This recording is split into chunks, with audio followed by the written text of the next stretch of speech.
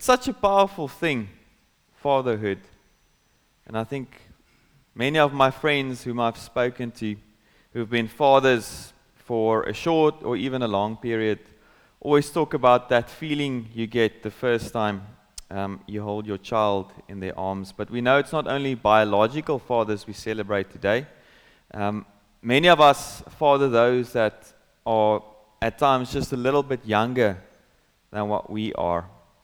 So whether it be at the boys' brigade or whether it's at your working environment where you mentor a few younger men and sometimes even women as well, it is an amazing privilege to be able to impart something of who we are into others. So before we share a few announcements, I want to invite you just to still your heart and to calm your thoughts as you think of your own father. Many of us have lost our fathers in years gone by. Some of you recently, some of you maybe years or even decades ago. And maybe today you think of your own husband that you've lost some time ago. So let's just calm our thoughts and thank God for the time we had with our dads, whether they are with us currently or whether they are far away, or whether they are already in heaven with God. So let's just pause, think of our fathers, give God thanks for them, and then I will do a short prayer that Pete Greig wrote a few years ago, and I will lead us in a short prayer. We pray today for dads.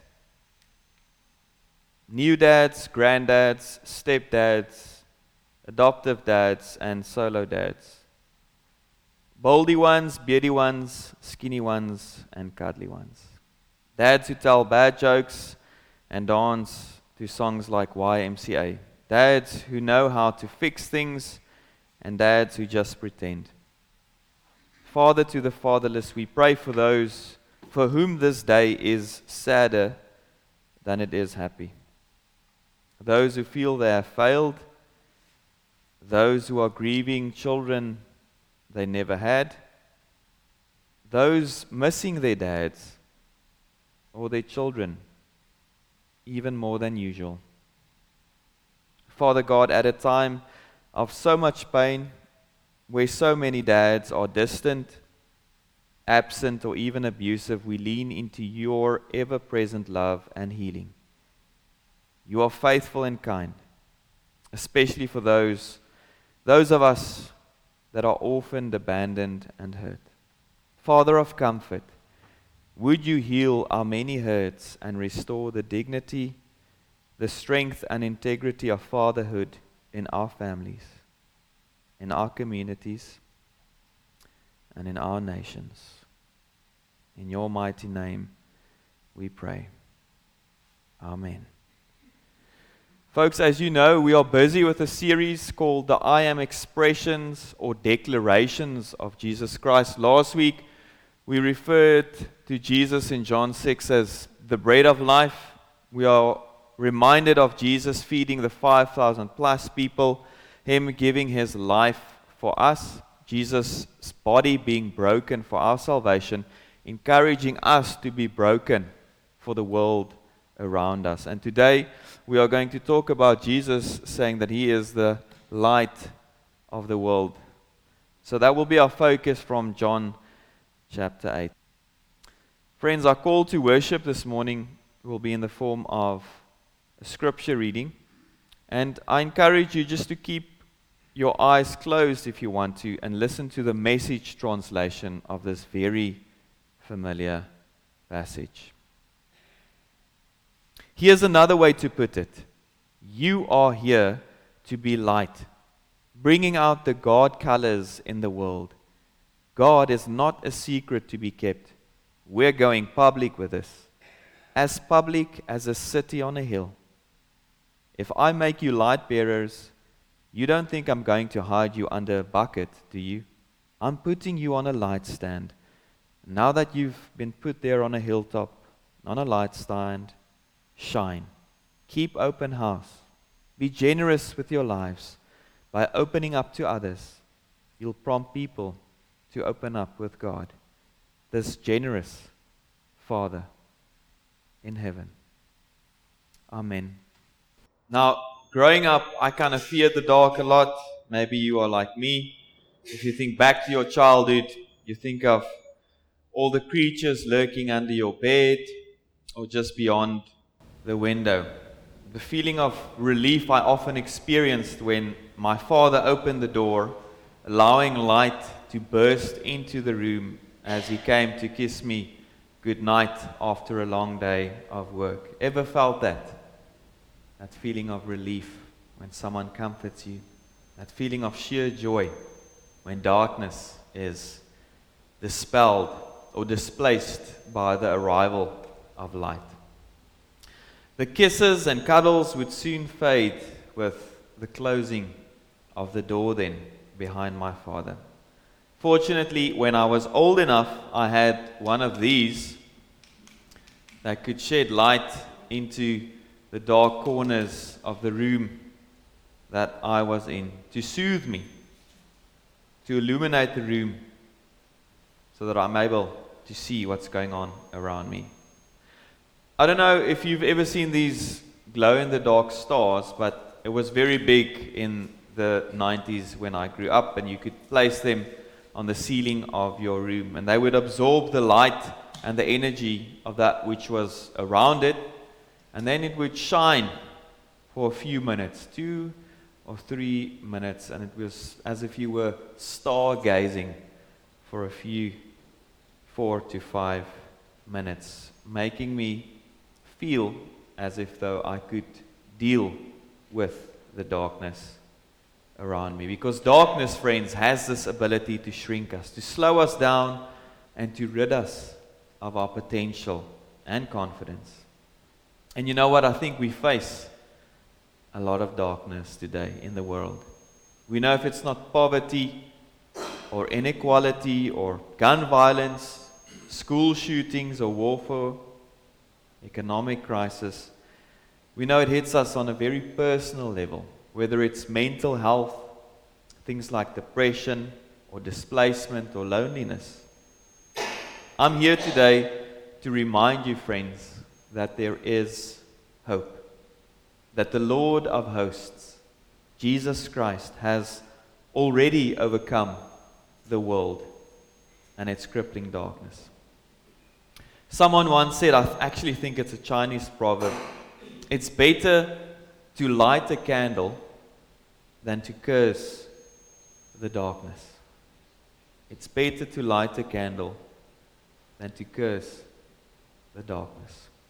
Why else would Jesus so confidently refer to himself as the light of the world?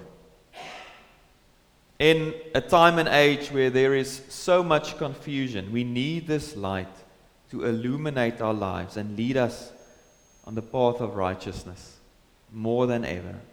And when we're able to follow Jesus, we are encouraged to invite others to come along with us. Matthew 5:16, which we read earlier for our call to worship, says it as follows in the NIV. In the same way, let your light shine before others, that they may see your good deeds and glorify your Father in heaven. Now, you might feel a little bit overwhelmed by the darkness in your life. Or maybe there's just a minor issue that you are dealing with, where you need some guidance or discernment.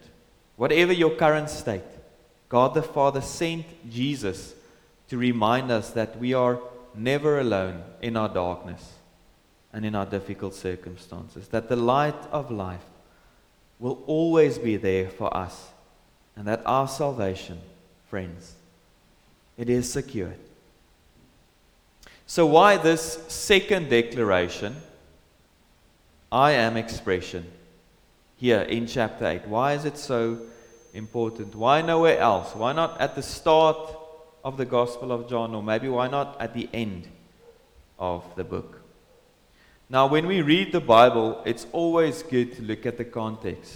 It helps us to have an even richer interpretation. And it will assist us also, if we look at this metaphor of light, to have a bit of a background sketch of what's actually going on in the world that Jesus found himself in. When we read chapter 7, we realize it is a very special time of the year, a time of celebration for the Jewish people.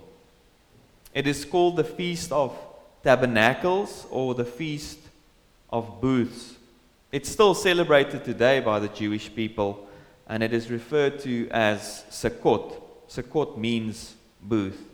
One of 3 major festivals each year instituted by the Lord. A 7-day festival to commemorate the Lord's provision for the Israelites as he led them out of Egypt to their salvation through the wilderness, leading them by a cloud during the day and by a fiery pillar at night. This pillar of fire, this light, was the Shekinah, the very presence of God. And so for 7 days, the Israelites would live in tents or booths in and around Jerusalem. People would eat their meals in these tents, and some of them would even sleep in there. They were made of branches and leaves to remind the people of the hardships they endured during their time in the wilderness. Every evening, crowds of worshippers gathered in the women's court of the temple. And then there were these 4 massive lampstands. Some commentaries say it was up to 150 feet tall. Now my mind works in meters, so that's approximately 45 to 50 meters tall. That is pretty high. And then you had, in each of these, you had 4 bowls of oil. The wicks were made of discarded undergarments of the priests. And all night long, the boys of the priestly families would climb up and down ladders, filling and refilling these bowls of oil so that the lamps would burn and burn and burn, like the pillar of fire that led their fathers and mothers through the wilderness. The light from these 16 bowls bounced off the bronze gate at the end of the courtyard and the white walls of the temple. And the light was so bright that it illuminated the whole of the city of Jerusalem. What a sight that must have been. This celebration, the Feast of Booths, focused on the promise of God sending a light, an anointed one, a Messiah, the one who would free the people from their bondage. In this festival, there were sacrifices, and then scriptures like Isaiah 9 verse 2 would be read. It would read, "The people walking in darkness have seen a great light. On those living in the land of the shadow of death, a light has dawned." And then, friends, on the final night, on the 7th night, the candelabras were extinguished, and then there was darkness. The light was extinguished because God had not yet sent the Savior. And so the temple grows dark.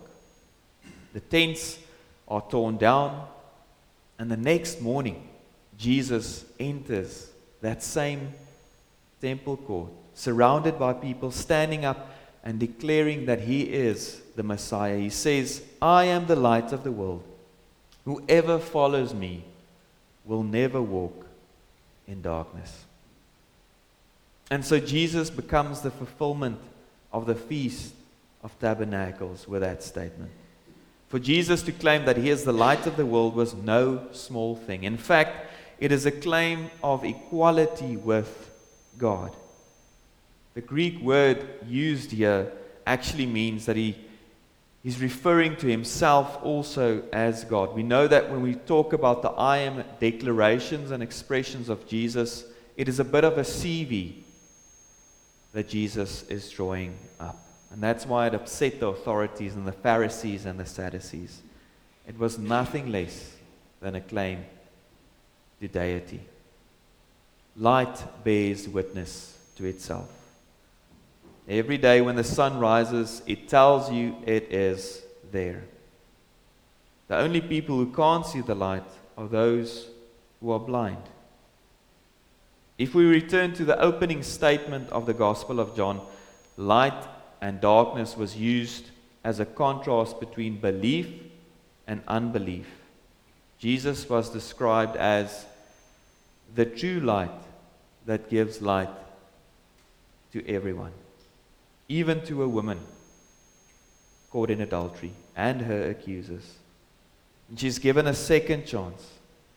Why did the Pharisees walk away when Jesus stooped down to write in the soil? He said, "Let anyone who is without sin cast the first stone." Any idea? The Greek word translated as "without sin" actually means similar. So it could be read, "Let anyone who is without similar sin cast the first stone." Nowhere else in the Gospels does Jesus write. Others write on his behalf, years and decades later. Scholars actually debate what Jesus wrote down in the ground. Some argue that he wrote down the sin of those wanting to hang about. And as soon as light was shown, that which was concealed in darkness brought into the light, the scales fell from their eyes. That date he just wrote down reminds me of that day I did this and that similar sin. And they walked away, leaving the woman as she was. "Neither do I condemn you," says the light of life. This God that knows everything, absolutely everything about you, and still chooses to love you. No matter what you've done, or what others accuse you of, he shows mercy, always.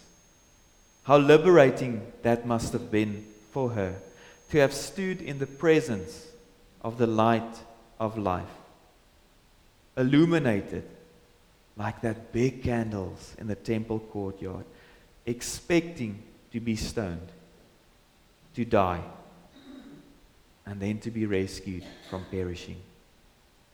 Go and leave your life of sin. Leave the darkness behind. Choose for redemption and freedom. Light a candle instead of cursing the darkness. If Jesus is the light of the world, we should never have to walk in darkness again. Jesus is the only way to God. He is the only way to living a life that is filled with peace and strength and grace and courage, love and mercy, forgiveness and power. We must seek the light, and we must follow the light, Jesus.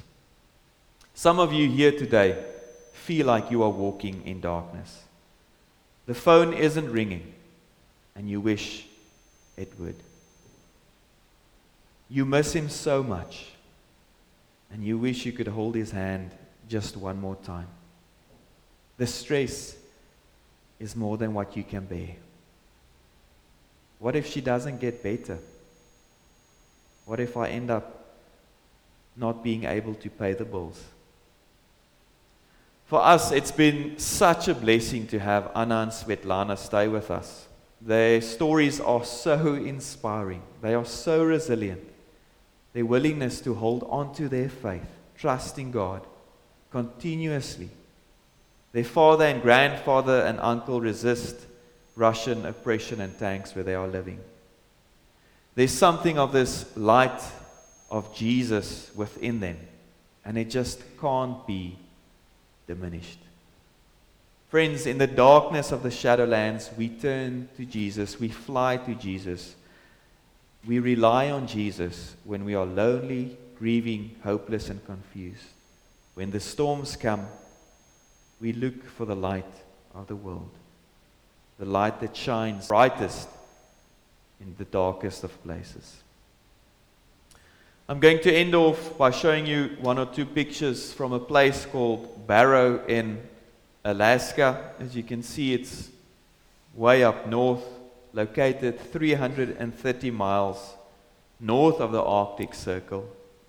The sun goes down in Barrow on November 18th, and it doesn't come back again until the 23rd of January. That's a long time to be without light. James Cox talked about a man who lived near the North Pole, and during 3 months of darkness, he said, "I ached and hungered to see the dawn." He was desperate to see the light of the rising sun. But it is infinitely more important for people, for you and I, to see the light of the risen Savior shining in us today. 1 Peter 2 verse 9 tells us, "You, each of us, you are a chosen generation, a royal priesthood, a holy nation, His own special people, that you may proclaim the praise of Him who called you out of darkness into the marveling light." We have been called, friends, out of darkness into the marvelous light. We have been called to shine. And in this week, today, and in the days ahead, whenever you switch on a light at home, switch on the lights of your car, or maybe you like lighting a candle at home, be remembered of this very powerful metaphor, that one, that Messiah, that the people were expecting, hoping and praying for, has already come. And He resides in each and every one of your hearts. May that fill you with so much hope and courage in the time that we are in. Be blessed as you are reminded that Jesus says, "I am the light of the world. Whoever follows me will never walk in darkness." Amen. Maybe there is someone in your life that needs to be reminded of this message. Maybe you need to show a form of kindness to someone, to emulate something of Christ's love for them, to light up their lives. In a few moments of silent prayer, may the Spirit of God point people out, or situations or circumstances where you need to infiltrate to share the light of life. May our Christian living be a light to those who live in darkness. May our communities, our Christian communities, be cities of light to be seen from afar, as signs that God lives and works in His people. And may God bless you all for this mission. The Father, the Son, and the Holy Spirit. Go now and let the light of Christ shine on all those who live around you. Thanks be to God forevermore. Amen.